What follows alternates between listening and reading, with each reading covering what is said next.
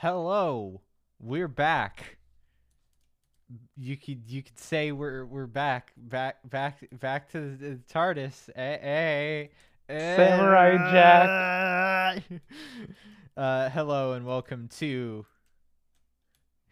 No, go ahead. I was going to say that's a pretty fire joke and also a pretty fire intro that we totally just heard and that you aren't going to insert in post.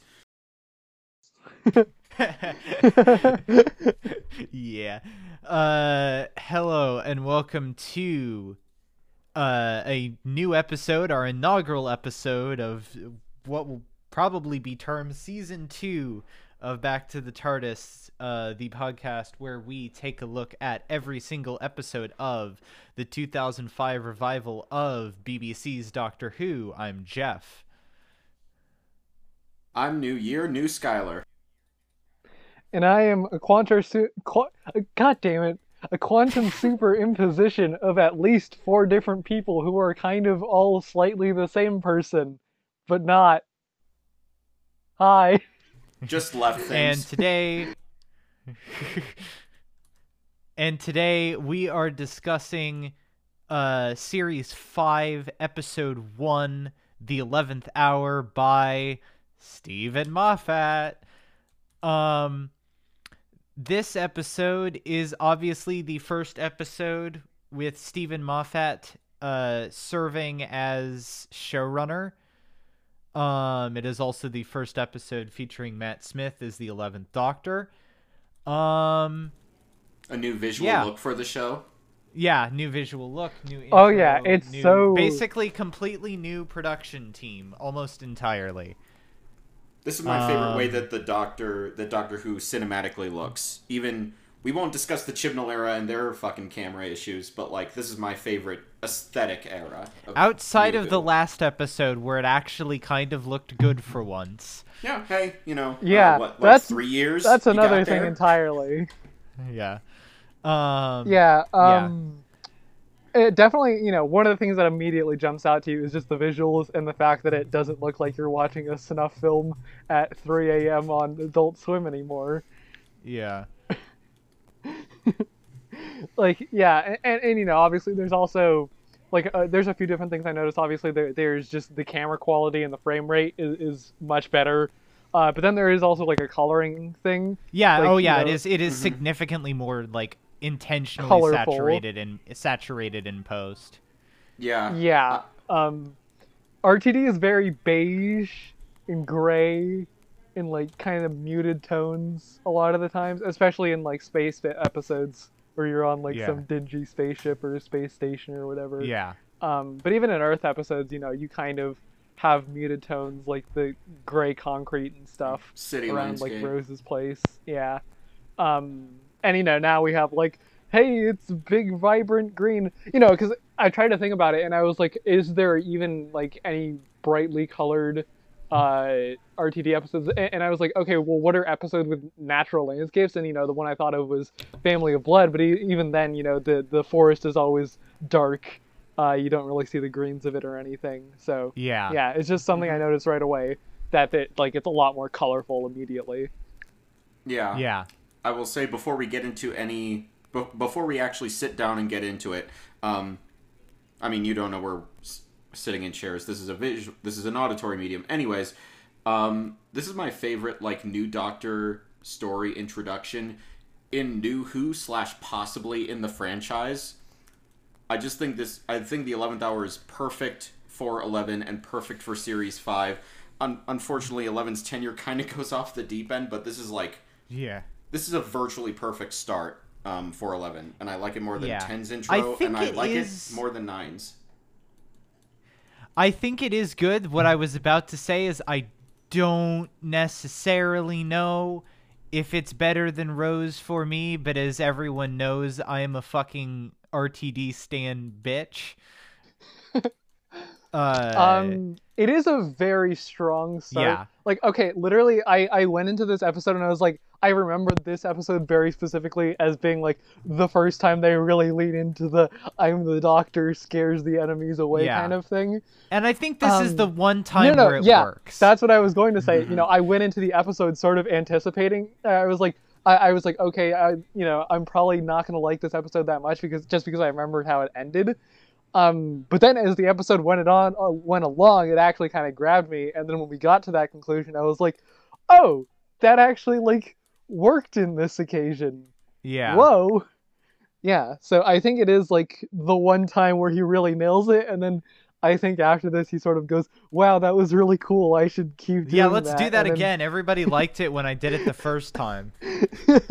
I'm the doctor. Roll credits. Yeah. Exactly. Yeah. I'll like, give I don't Chibnall know. credit. I have a. I'll give Chibnall credit for this. I don't think 13 has done that. Small praise. Yeah, not really. But yeah.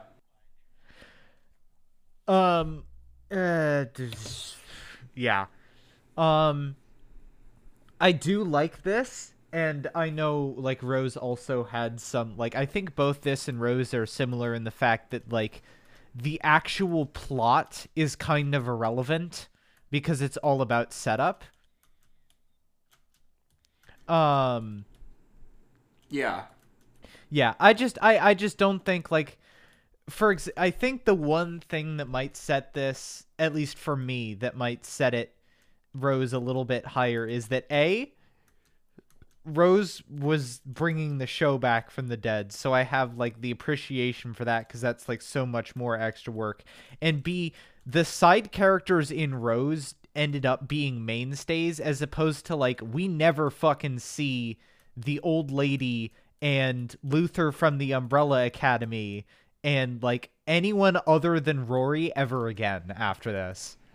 I completely forgot that Amy has like friends and shit because they literally never show up again. Yeah, they do weird things with Amy's home life. Not as weird as Clara's home life, but yeah. I guess we can get into going through the paces now. But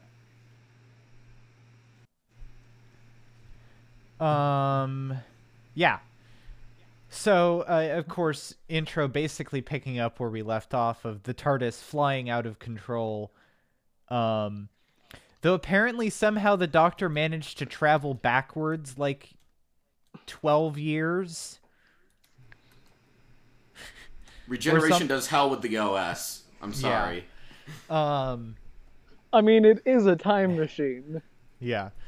Of course all the action and stuff. And there's basically so what I think my thing with 11 is that in this season in particular, they tap into what I think is the interesting characterization of 11 of someone who is simultaneously like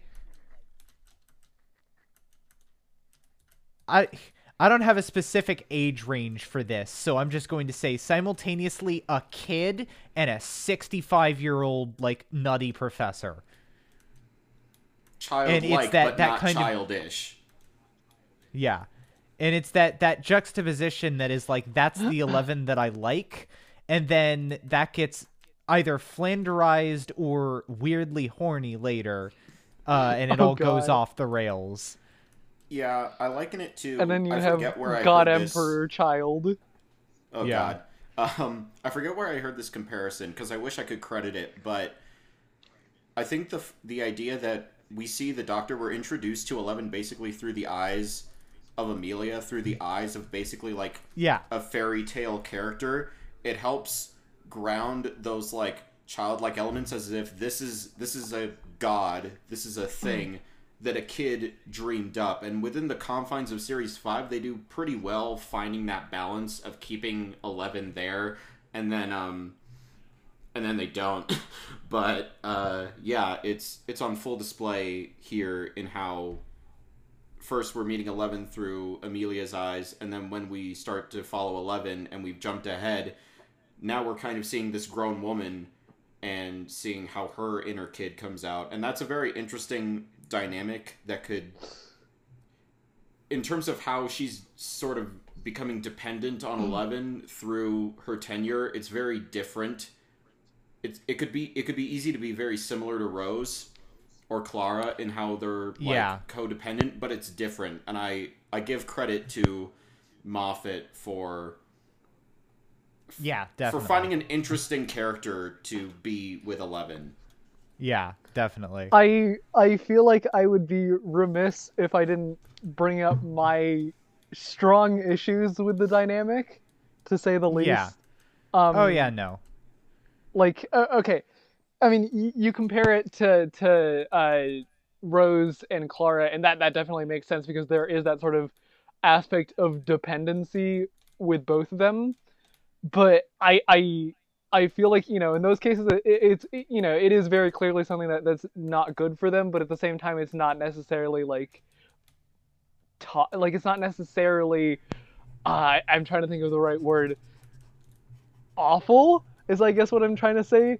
But in this case, I watched this with my friends, and we all came away with the same conclusion of, oh no, this is legitimately a depiction of grooming, and I know that's not what it was going for, but that was the immediately obvious implication of this episode. I do think the other thing is that it's not done as well as like maybe like the idea of how Clara's codependency or like cockiness gets her killed, and how like kind of toxic in the end that relationship was. But I do feel like in later episodes, like the God Complex and the Girl Who Waited, there is a fair amount of like deconstruction of that, the like how in many ways like Amy, like especially like the God Complex, for example, of how like he is viewed as this hero, and he has to eventually like break that perception of her. Yeah, I was gonna say there's definitely the bit of like it seems to me that 11 is much more distant than he comes off at first. No, he's very clearly keeping her at arm's length at the end of the episode. And he's very alien in the sense of like, if this was a normal person, you'd be like, hey, I kind of became like a formative experience in your younger years and then fucking disappeared on you. Maybe we should like discuss that. But he literally doesn't like think about that until she's like making out with him. Which, credit to it not being portrayed more as like, I know some people think that comes off as comedic, but even Moffat has said that like, if that was so, it was a mistake, because he was trying to show that like 11 is not about this.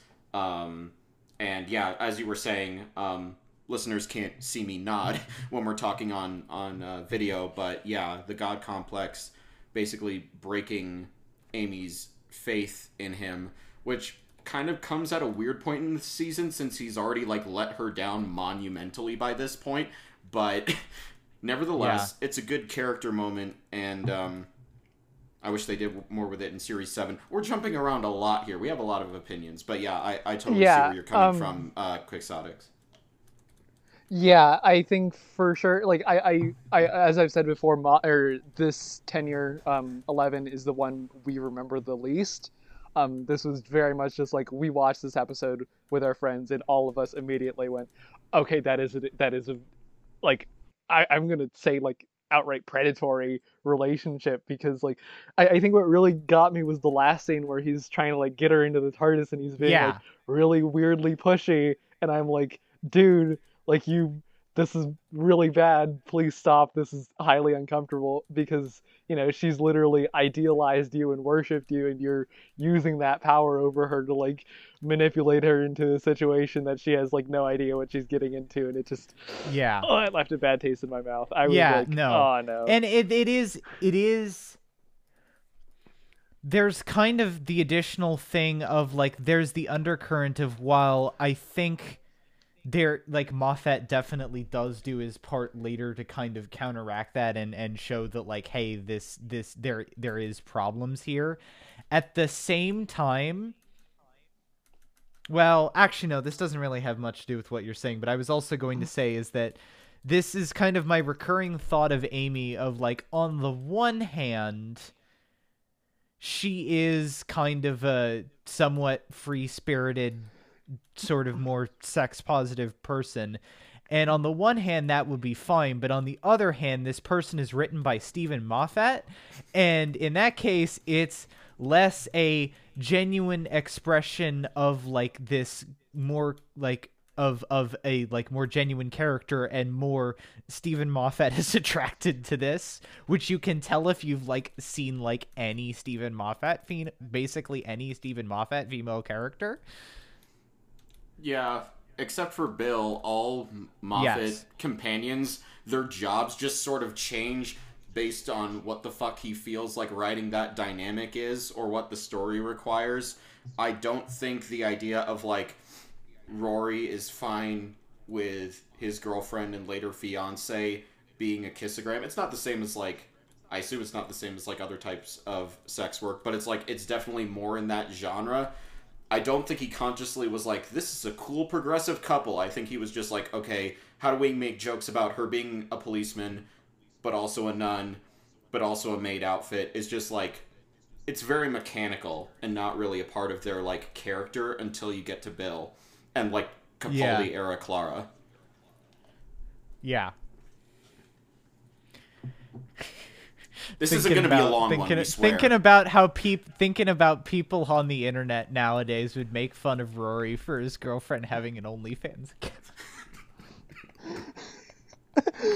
Oh god.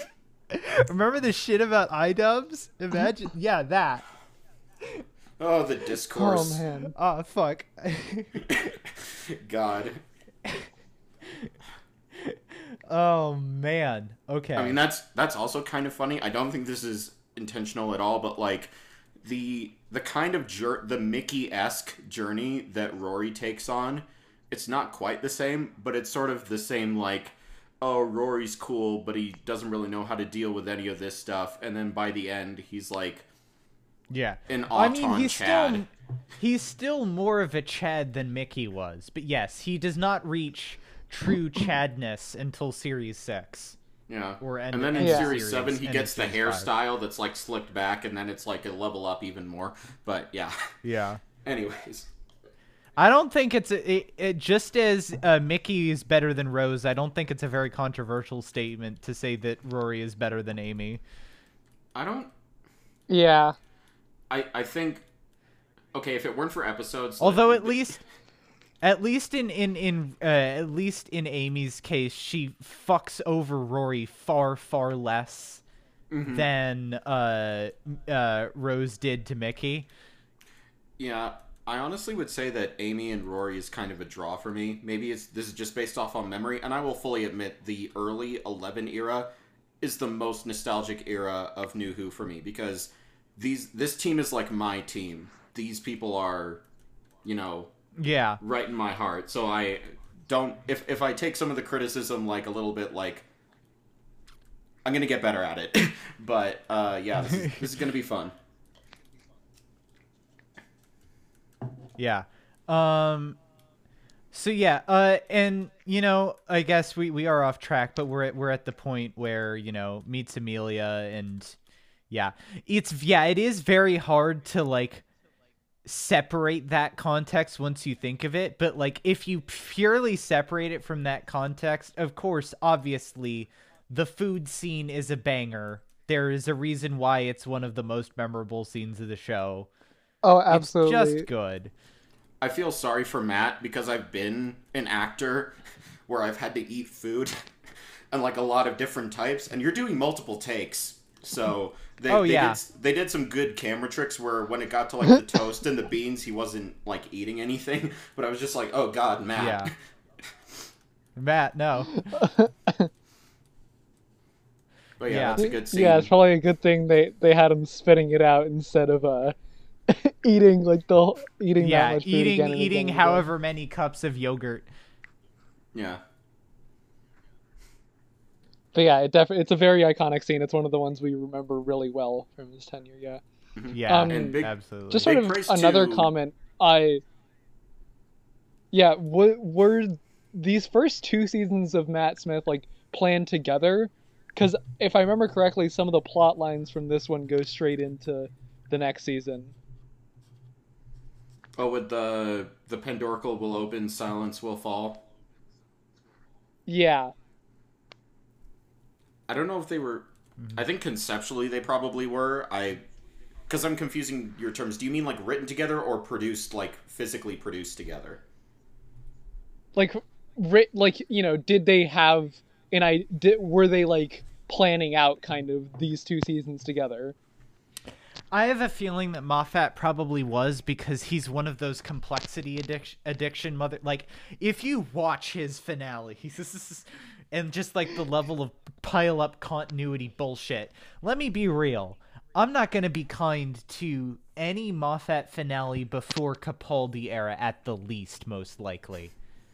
And even then, the only fair. One that I think the only two finales in terms of both episodes, or all three episodes in the case of Series 3, that I can unironically hold up and say, yes, this is actually good, are Parting of the Ways and Dr. Falls. The two complete opposite ends of, like, the timeline of good Who. Is it sad that when the crack came back for Matt Smith's final episode, I was like pleasantly surprised, because I was just like, okay, they are going to tie that around into something that makes sense. I don't know if that just meant the bar was that low, but I was just like, I appreciate, even if you fumbled the landing on the silence, like, pretty fucking hard, at least it, like, all came together. And, like, again, maybe this is just me being more charitable to Moffat now that we've had, now that we're some years into Chibnall's era, but, like, I appreciate that there's a overall arc and canon to Moffat era, even if it doesn't touch upon, like, RTD era at all. Like, I still appreciate the attempt to create some type of cohesive thing. Yeah, the continuity is good. I think my take on Moffat continuity is that it's fine, but I prefer RTD continuity in terms of more, like, the level of, like, world continuity and not arc complexity build-up continuity. Because spoiler alert, I don't like Time of the Doctor that much. I'll see when we get there. Yeah. But yeah, okay. Yeah, food scene. And it's kind of... I can understand where, like, that can totally fuck you over. But like the view that the Quixotics had, but, like, I think there is, like, you can see that, like, there are varying levels of, like, the Doctor being good with kids. And, like, you get kind of the opposite. Ironically, like, 12 is, like, so anti-good with kids that he wraps back around to being good with kids again. Yeah. Or maybe it's just he's good with, like, bitchy teenagers because they're like him. Yeah. I was totally thinking so about... true. I was totally thinking about 12's scene with young... Danny Rupert Pink. I can't believe I remembered his birth name. But gonna be honest there. But I think what really makes all of this work, and what, I don't know, I can very easily see where Quixotics gets that point of view. But I think Caitlin Blackwood, I think that's her name. Who, fun fact, is actually Karen Gillan's cousin. Like, exactly. I think she completely nails someone who's just, like, going with it, and I don't know, I don't have quite the words to say it, but it's just like, oh yeah, like, this, I can keep up with someone that just fell out of the sky, and she's not really, like, impressed with him or, like, enamored with him until he has to go, kind of. Like, it's only when he's just like, oh, I need to go in this time machine and, like, hop 5 minutes into the future, it'll be cool. And then you can kind of see, like, time machine, like, that light lights up in her eyes. It's just like, can I come? And yeah, that probably would have been definitely fine, except then he leaves, and that would fuck you up extremely. Yeah. So yeah, and it does. It like it doesn't ever really shy away from the fact that like that does. Yeah, and so I'll just say I think the nuance in her performance helps smooth a lot of that over. If this was like a situation where like this is going to be a reference almost nobody gets, but in Wonder Woman 84, Pedro Pascal's character has a kid and the kid can't act at all. Pedro Pascal is carrying those scenes and indeed the entire movie on his shoulders. But that's not the case with definitely with the young Amelia sections. One of the better child actors the show has had. Yeah. And like, I really, as a resident Fear Her defender, I hate to do that to Chloe Weber, but it's true. Got him.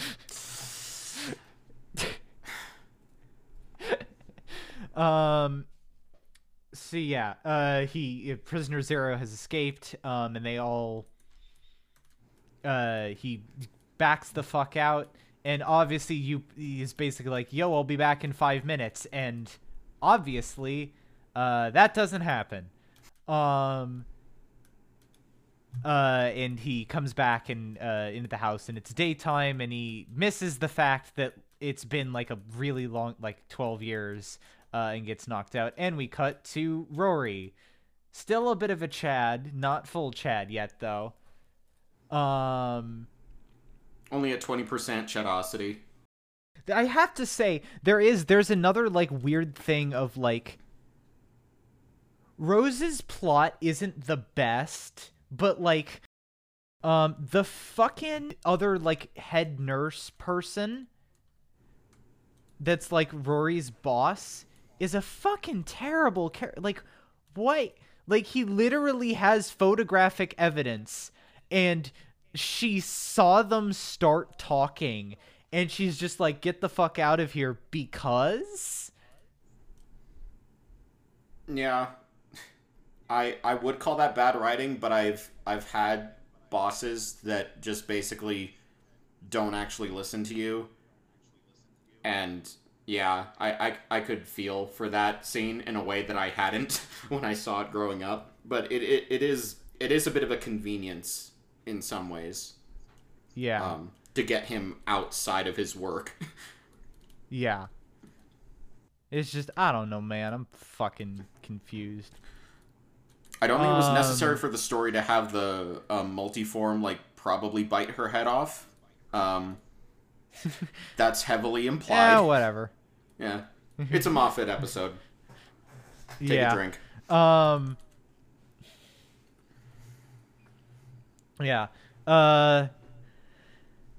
And of course, it's interesting how, like, there is like kind of like the fascinating thing of how like the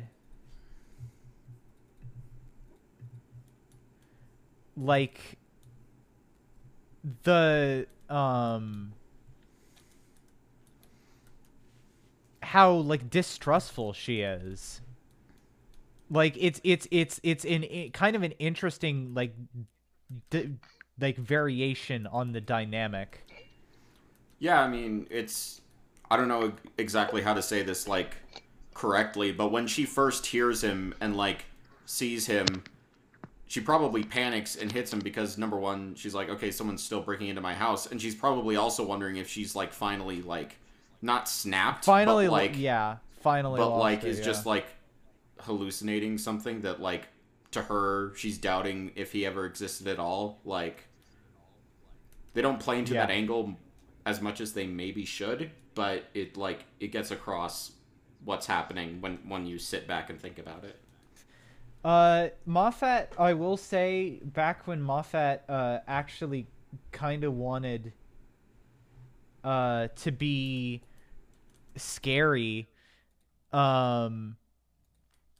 there is like that really good, like he's good at doing those like wham lines where it's like like, oh, your screwdriver's right here, and he's like, yeah, it must have like rolled under the door, and Yami's like, yeah, maybe, and also like jumped up onto the table. Yeah, jumped up onto the table, and it's like dun dun dun, like, oh. Yeah. Or like, yeah, it's like... he is very good with those like punchy lines that are just like, actually, it was this thing all along, and then you're like terrified. Oh. I mean, he does that with the like perception filter too. This idea of like, there's a room in your house that's always been there and you've never seen it, and he's like, you know, you get that whole exchange of like, how many rooms are on this floor? 5, and he's like, no, look again where you never want 6. to look.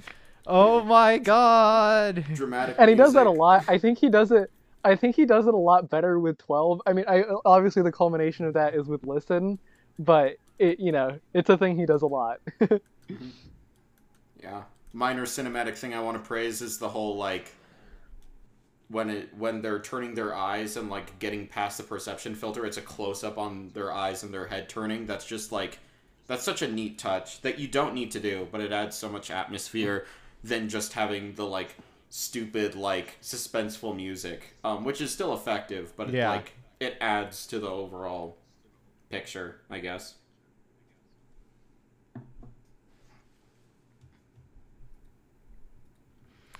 Yeah. I have to say, you know,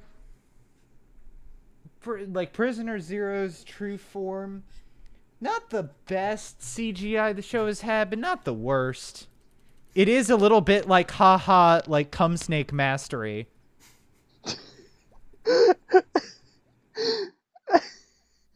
I mean, you're not wrong, but like,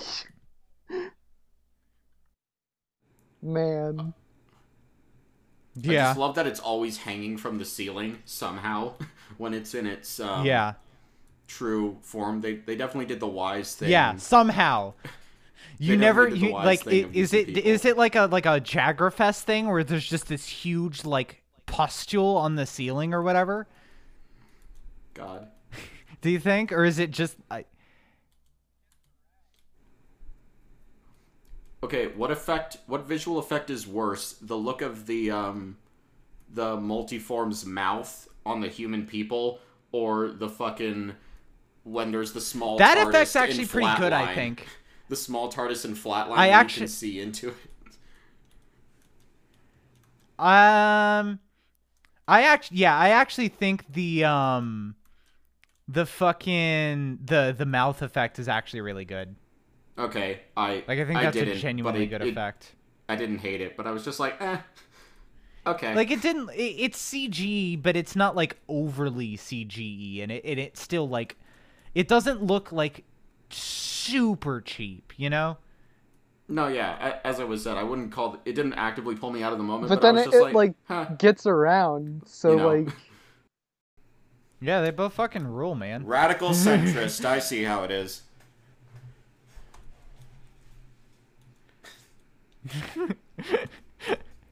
Can we get you on record?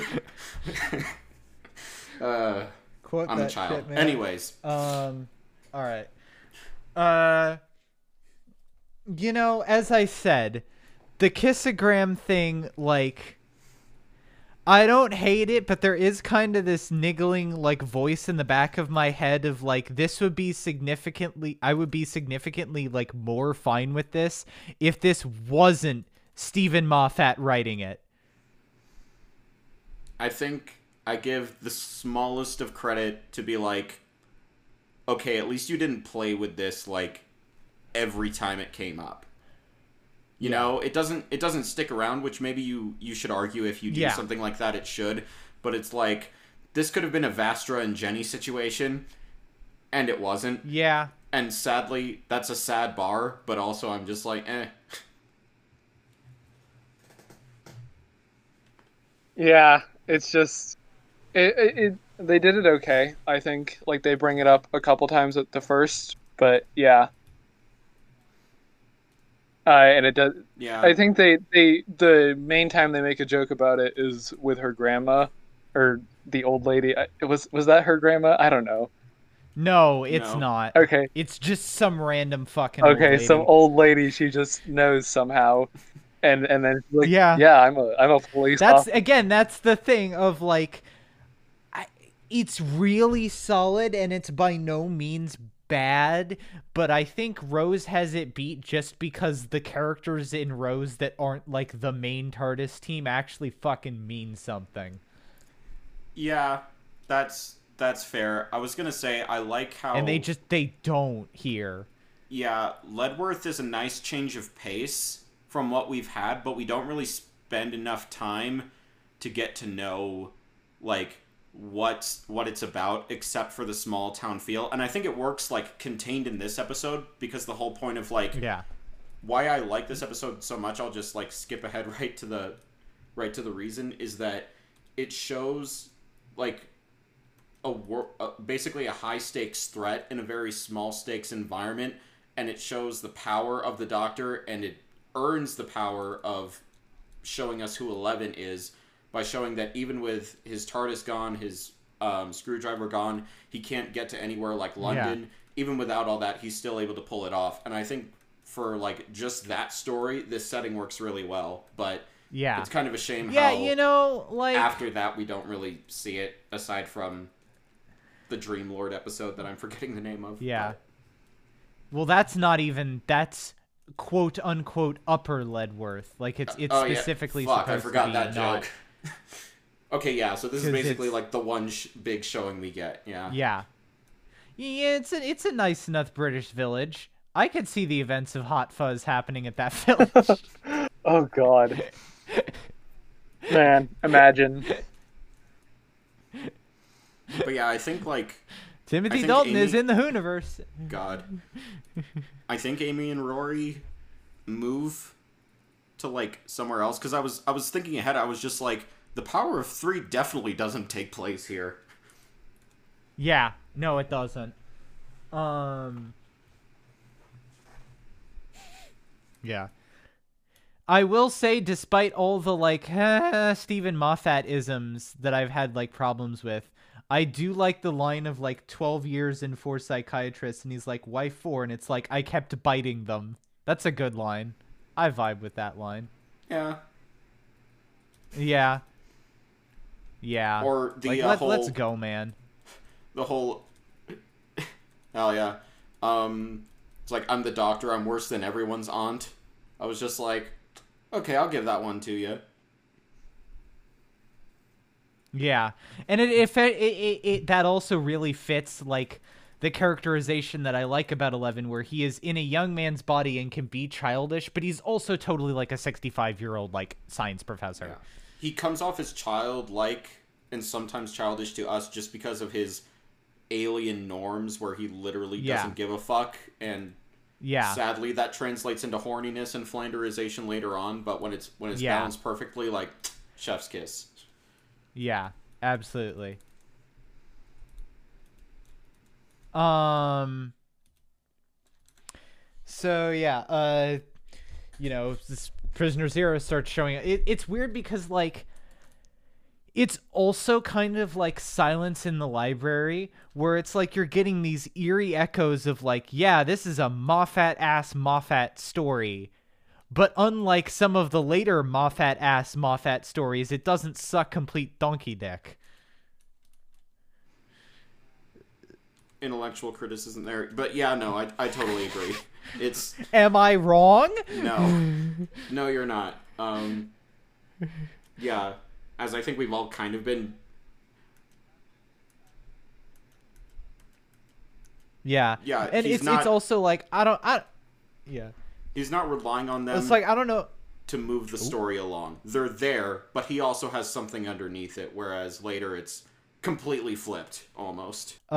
It's like, I don't know if this is like, I'm also not like the best person to make this example, but it's like fucking like how like, I don't know that much about like Kevin Smith movies, right? But I know that like the general consensus is like, yeah, the first few are good, and then like the gimmick kind of wore thin after like 95 or whatever.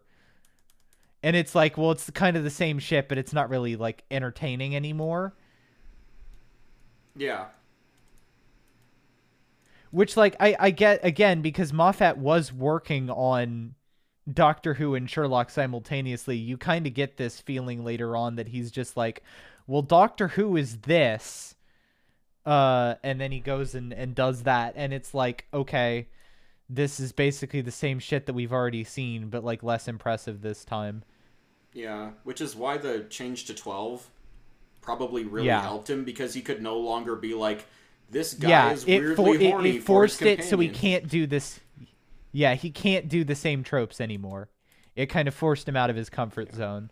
Which is, it's interesting in a way, because I did read an interview from Moffat that said, like, writing for different Doctors isn't that much different. You just have to have talented actors to, like, add the nuance. But I think he's underselling himself a bit there, because it's definitely a different mood as well.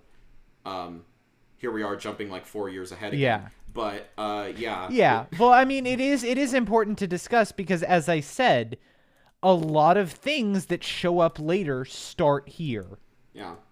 Even if they're properly proportioned, we should make note of them, so when they blow up in our face, it's not a surprise. Yeah.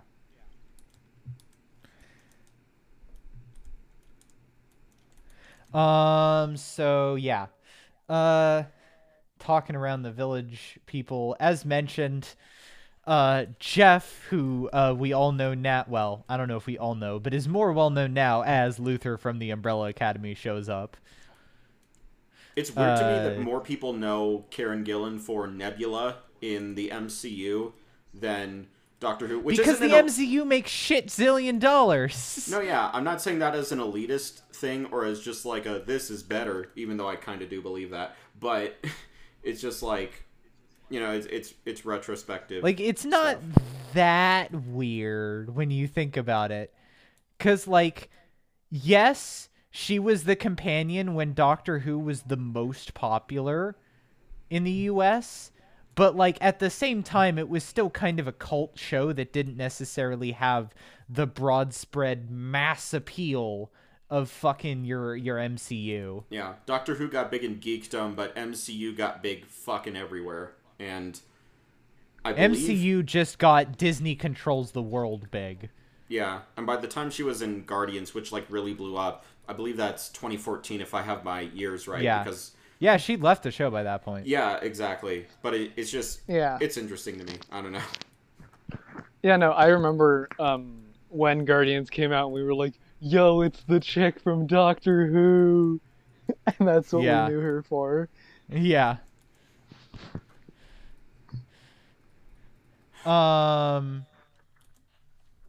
So, yeah. I do... It's kind of weird. I think Sherlock had started by this point, but it is weird when you realize, like, the scene where he, like, goes, like, wait, why is the Rory looking at his phone or whatever, and just, like, zooms through, and you just, like, and, like, all through, like, the fucking town, and as it, like, zooms in on, like, Rory with his phone is, like, totally, like, a weird, like, bullshit, like, Sherlock stylization. And they don't really do it again here, and it, like, really stands out. It's just like, what the fuck? Yeah, they totally upgraded that with Capaldi and Deep Breath, where they don't do that, even though it's basically the same thing. Yeah.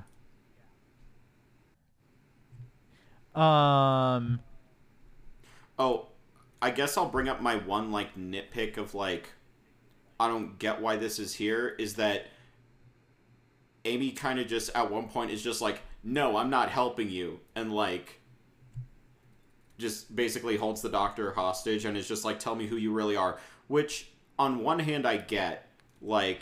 Also, she just fucking locks his tie, like, slams his tie in a car door. He can get out of that. No, yeah, but... It's not like she handcuffed him. Even beside that, it's just like, okay, you choose now of all times, like, there's really nothing in the narrative to suggest that, like, something new has happened that has made her, like, think, like, okay, I'm losing it completely, or you're, like, a prank or a setup, like, tell me who you really are. it's kind of a nice character moment with the apple. Experiment. Yeah, but I'm also just like, okay, this is probably like the one part of the episode where I'm just like, this isn't necessary for the pace or the storytelling, and the fact that they lead into it with like, what's this? It's a duck pond. Like, what? I don't know. It was, and again, I think this episode is virtually perfect, but if I had to name one thing that I was just like, I don't know if you needed that, it would be that small scene before he meets Rory. I would say my biggest criticism of the episode is that the pacing is really weird in the second half. You just have this really weird pacing of just the Doctor does about 20 things in the space of like 20 minutes. Yeah. And it's just like, yeah, it really crams that second half. I mean, fair enough. I thought it worked, but, subjectivity of media.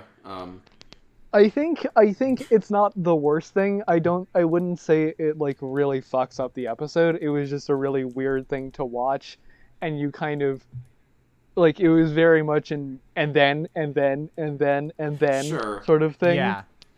Yeah, sure. Definitely. I guess it does kind of just go fucking hog wild at a certain point. Like, you have that scene where the Doctor just shows up and like he opens a laptop and within like 2 minutes he's accessed like a Zoom call with all the most powerful people in the world. Yeah, and has invented a virus there's like a weird that like solves all their horny problems joke there too. Like, thanks, Moffat. It's just like, it's really stuff weird. like that you realize like technically like Moffat like came from like writing like Coupling, which totally would have been that like sex comedy type thing, but it's just real weird. Yeah, I don't know. Out of all the like Deus Ex like high tier bullshit that the Doctor like pulls out in some of the weaker stories, the idea that he's just like, oh yeah, I'm smart enough to find my way around human computers and prove that I'm smart to like human experts so we can get this thing done.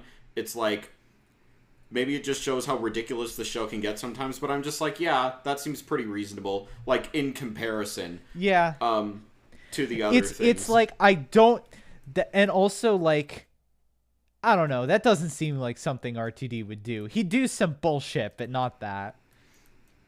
Yeah. And again, I guess that's also mainly because I think mainly because like RTD as a doctor, like for writing his doctors usually had them be like a lot more fallible. Yeah. I think and self-doubtful. Yeah. I think it just kind of, at least it fits for me, because again, it's that whole idea of like, 11 is someone, and the Doctor in general as well, is someone who can take this situation that's basically a no-win scenario. Like, if you put Torchwood in this situation, if you put Sarah Jane, things are screwed, but he can just, like, he can take a random guy in his laptop and inspire him. Here we go, zibbity zooms, zibbity doo, I'm the fucking Doctor, bitch. Yeah, and again, I think it... Yeah, I mean, literally, this is like, this is kind of like, it's not exactly the same or as dire, obviously, but it is like a similar threat to what Children of Earth Torchwood spent their 5 episodes dying for. And the Doctor's just like, yeah, let me just pull out a laptop. I'll get it fixed right up in 10 minutes. Yeah. So I don't know. I get the complaint. It's definitely a lot. But again, I think it's all going towards the point of like earning. Like, when he steps out from the David Tennant hologram at the end, again, skipping ahead a lot, to me, because of everything we've seen him do, not for a second was I like, okay, he's not a worthy successor. Like, that's not the Doctor. Like, I immediately, like, all of these things building up led to him, like, fully claiming the role and, putting his mark on it, and he has his new outfit on. It's just... And then the whole, like, I'm the Doctor, basically run. In that moment, it's earned because he had to prove himself as a Doctor first. Every other time he does it, he's just like, it works here because it's a setup episode for Doctor and essentially like a super soft reboot. Yeah, like exactly. And it also works of because reboots. he already drove them Yeah. away. Like he already proved how He's good he just is. flexing at this point. Yeah, like because that's the thing. It's not what resolves the central conflict of the story. It's something that's added on to the end as just like an extra emphasis. Whereas when it's done later, it's literally like, "Yo, I'm the doctor," and then Check they me just like out. piss Yeah. themselves and It's run kind away. of sad that this is kind of. I could argue this is foreshadowing, but the sad thing is that it doesn't pay off, because it would be really interesting as if 11 is someone who's like, this is a doctor who's so competent that he doesn't just do the thing, but he also goes beyond and sometimes goes too far. Yeah. And they kind of play Overdoes into that it, yeah. with A Good Man Goes to War and Demons Run and that whole bullshit arc, but it kind of turns into the problem of like, I'm the doctor and the problem goes away. And it's sad that it's kind of been distilled to that, but it's again, it's interesting going back to Series 5 and being like, okay, there's potential for this arc. We have the Pandorica already name dropped, we have the Silence already name dropped, and it's kind of sad looking back, seeing like, oh, those things won't play out quite as neatly as this episode did. It's weird because, like, despite how weird the pacing of this episode is, I do think, like, once you hit that point where he, like, heads back towards the hospital, it is super tight and all bangers until the end.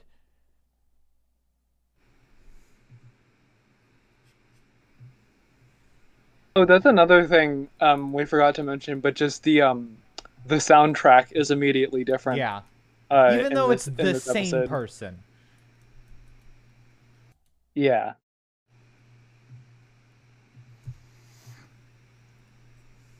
But yeah. Do we think Amy, like, just watching him undress is like a step too far? It only bothered me when I considered the full context of the entire, like, what we know is coming. Yeah, it's definite. Oh yeah, no, it's definitely like there is some. I think Stephen Moffat being. Again, I'm just going to say it. Stephen Moffat's female characters are the kind of things if he wants this woman to top him. Let's just be real here. Yeah. It's also just weird. Yeah. I mean, same, but like, yeah. True. I don't get, and again, this kind of, it lends me more towards your point, or when Quixotics was making this point very early in the episode, that there's this kind of grooming undertone, and I can see it in the fact that, like, look, I'm sure Matt Smith is probably a nice person to some degree, as much as famous people can, but, like, he's not hotter than Arthur Darvill. Like, why would... And I know that's kind of, like, playing into stereotypes and isn't good, and, like, everyone's a king, and body positivity, and I'm not shaming him for his appearance, but just, like, narratively, it plays off really weird that, like, that whole thing, and it's weird that the whole, like, undressing scene makes me more uncomfortable than, like, them interacting as a child. I think if you did either separately, it wouldn't be as cringe, but you put them together in the same episode, and it's just definitely, like... it's them why? Together. And yeah, and it's like... yeah, and... Again, it's something where, like, it's a little bit kind of weird here, and uncomfortable, and it just gets worse as it goes on. At least it never got, like, I don't think it got quite as bad as Sherlock, because Doctor Who was never allowed to go, like, quite as far as Sherlock ever did. Yeah. But, like, whenever fucking the fucking Sherlock version of Irene Adler shows up, it's just fucking terrible. Yeah, I think the only thing that saves this from, like, this is all cringe, but it would have been, like, actively bad if the show didn't take time to be like, okay, you know, there's this bad situation This is here. not good. Yeah, Amy, you know, and it's kind of very simplistic, and you could argue also problematic to frame it as just, like, a choice, but the fact that they don't keep it as surface level as that, saves a lot of the terrible potential that all of this fuckery has. It's cringe, but not enough cringe that he's gonna lose subscriber. Yes. That comes later. Yeah, PogChamp isn't banned yet. That'll date this episode. Yeah. But yeah. So yeah, as mentioned, summons the Atraxi back. The only okay use of "I am the Doctor." After this, it's just a meme.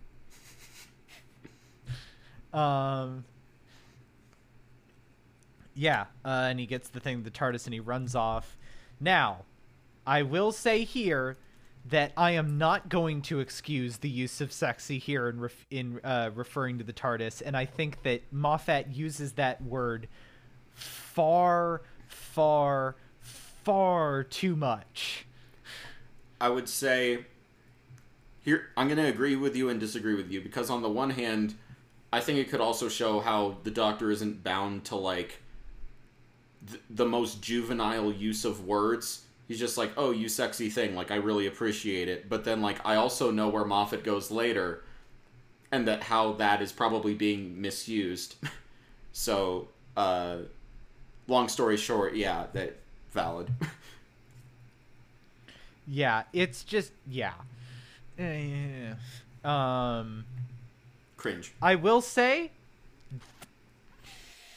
I don't know if it's as good as, like, 8's original, or maybe even, like, 12's when he's switched to, like, the warmer color palette and there's all, like, the bookshelves and the blackboard and stuff. But this is definitely, like, top 3 TARDIS interiors, and it's a shame that they had to change it because the glass-blown time rotor was so fragile that every time they turned it on, they were worried that they were going to break it. Is that the reason? Yes. I'm surprised they didn't change it sooner then. Okay, personally, this is like our least favorite TARDIS interior in New Who. Boy. You like the crystals more? Like, not like memeing. Wait, which one's 13? You mean 13? Yeah. Yeah, no, that one's pretty cool. Okay, valid. I don't like the lighting. What is there not to like about this one? I don't know, it's just like, it's boring. I don't know. I really like kind of like the kind of like romantic, not in like a love sense, but in like an artistic sense, this like romantic idea of like this ship kind of design, like a 1920s-esque like cruise liner. I don't know, I just really like it. I vibe with it. Also, it kind of plays into the youthful, kooky, chaotic professor vibe that early 11 has. I still think the best is probably, ironically, still 8's in the TV movies. Like that console room fucks. Yeah, that one's the best. When the Doctor calls the TARDIS their home, it's not like I ever don't believe them, but sometimes I'm just like, really? Here? But like in 8's... Yeah, the 8 console room is the one where it's like, oh yeah, this is totally like a home, yeah.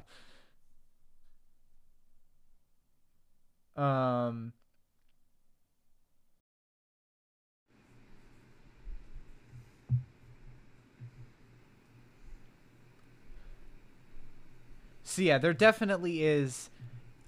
Yeah, there's this weird thing where like he wants her to come along and is being super pushy about it, but he's also keeping her at arm's length. Like he's very cagey when she asks him like, "Hey, what the fuck, dude?" I'm unsure of like where this translates from like the end of 10's arc to 11. The best thing I can come up with is that he really wants a friend. He wants a friend, but he desperately does not want to get as emotionally invested with his friends as he was last time around. Yeah, that's basically what I was gonna say, that it's like he recognizes that he can't be alone and that there's some part of him that wants to connect, but he's also like, fuck, I don't want to go through that again. Yeah. Yeah.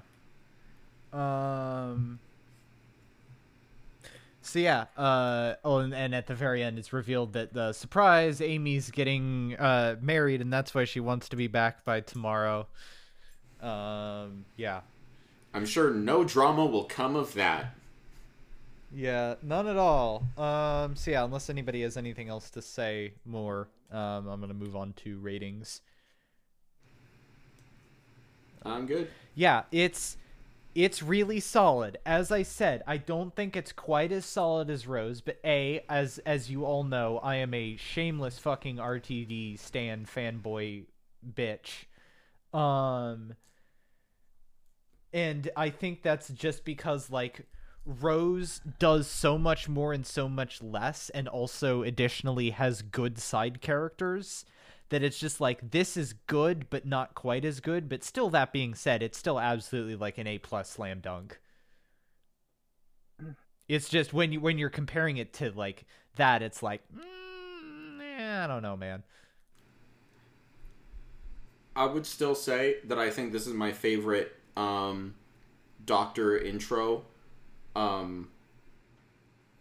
like narratively speaking and also character-wise in New Who. I say that, of course, without deeply analyzing Deep Breath or The Woman Who Fell to Earth, but I'm pretty secure in that assertion. Yeah.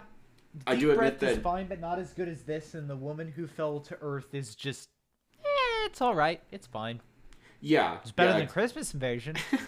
Exactly. That incredible bar. But I do think some points were made about like how iffy the whole like Amy and Eleven dynamic starts off. How willing you are to accept that kind of depends on whether you consider 11 just in Series 5 or 11 overall. And also taking into consideration other Moffat tropes. There's definitely a lot to unpack there.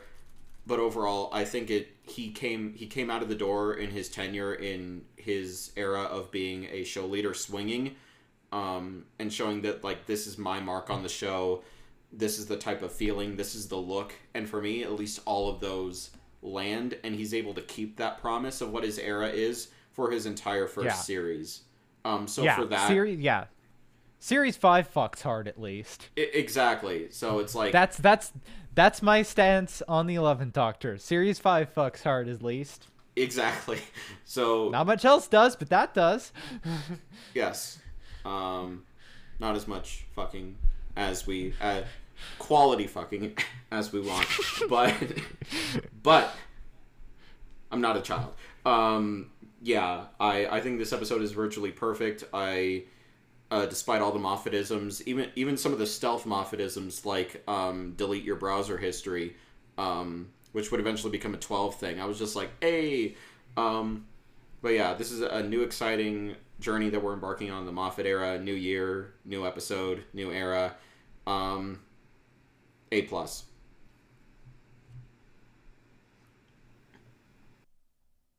Exotics? Yeah. I think it's a pretty good episode. We had some issues with it. I think mostly just the pacing. And then the other ones that were here before made the point about just the weirdness between the Doctor and Amy. I don't think that was too much of an issue narratively for us. It was just mostly just like, that's kind of a gross thing. That, yeah, it was just weird vibes. Overall though, I think it is a pretty good episode. It's it does exactly what it wants to do. It sets up Matt Smith very well as the Doctor. I think it's a good like one-off sort of story. And I think, as we've said, it conveys a lot of what makes Matt Smith what makes the 11th Doctor, and actually does some of the Moffatisms really well. Overall, I'd say it's like both a good introduction to 11 and to what Moffat is trying to do with the show in general. Yeah, I'd say 9 out of 10. All right. So next week we will be discussing the next episode, Series 5, Episode 2, The Beast Below. So far, I've seen up through Amy's Choice so far already recently in sort of rewatches with my family, and I can say most of the season, except for Victory of the Daleks, fucks hard. So looking forward to that. Until then, you can follow the podcast on Twitter at B2TARDISPod. You can support us on Patreon for a number of benefits, like early access to episodes, being able to listen in live to episode recordings, potentially even guesting on an episode of your choosing, and access to bonus episodes that will be starting right back up as soon as I'm not fucking busy as hell. I'm Jeff. You can follow me on Twitter at WheatleyDL and on Twitch at WheatleyDLT. I'm someone who dabbles in being a sapphic nun, and you can find me on Twitter at skyhigh9_5. I'm Carcap Vantes from the hit webcomic Homestuck, and you can find our system at like 3 different ads. Let's see, we got Fat Dick Demon, Nihilist Panther, and Quixotic Alt. All right. And we will see you all next week.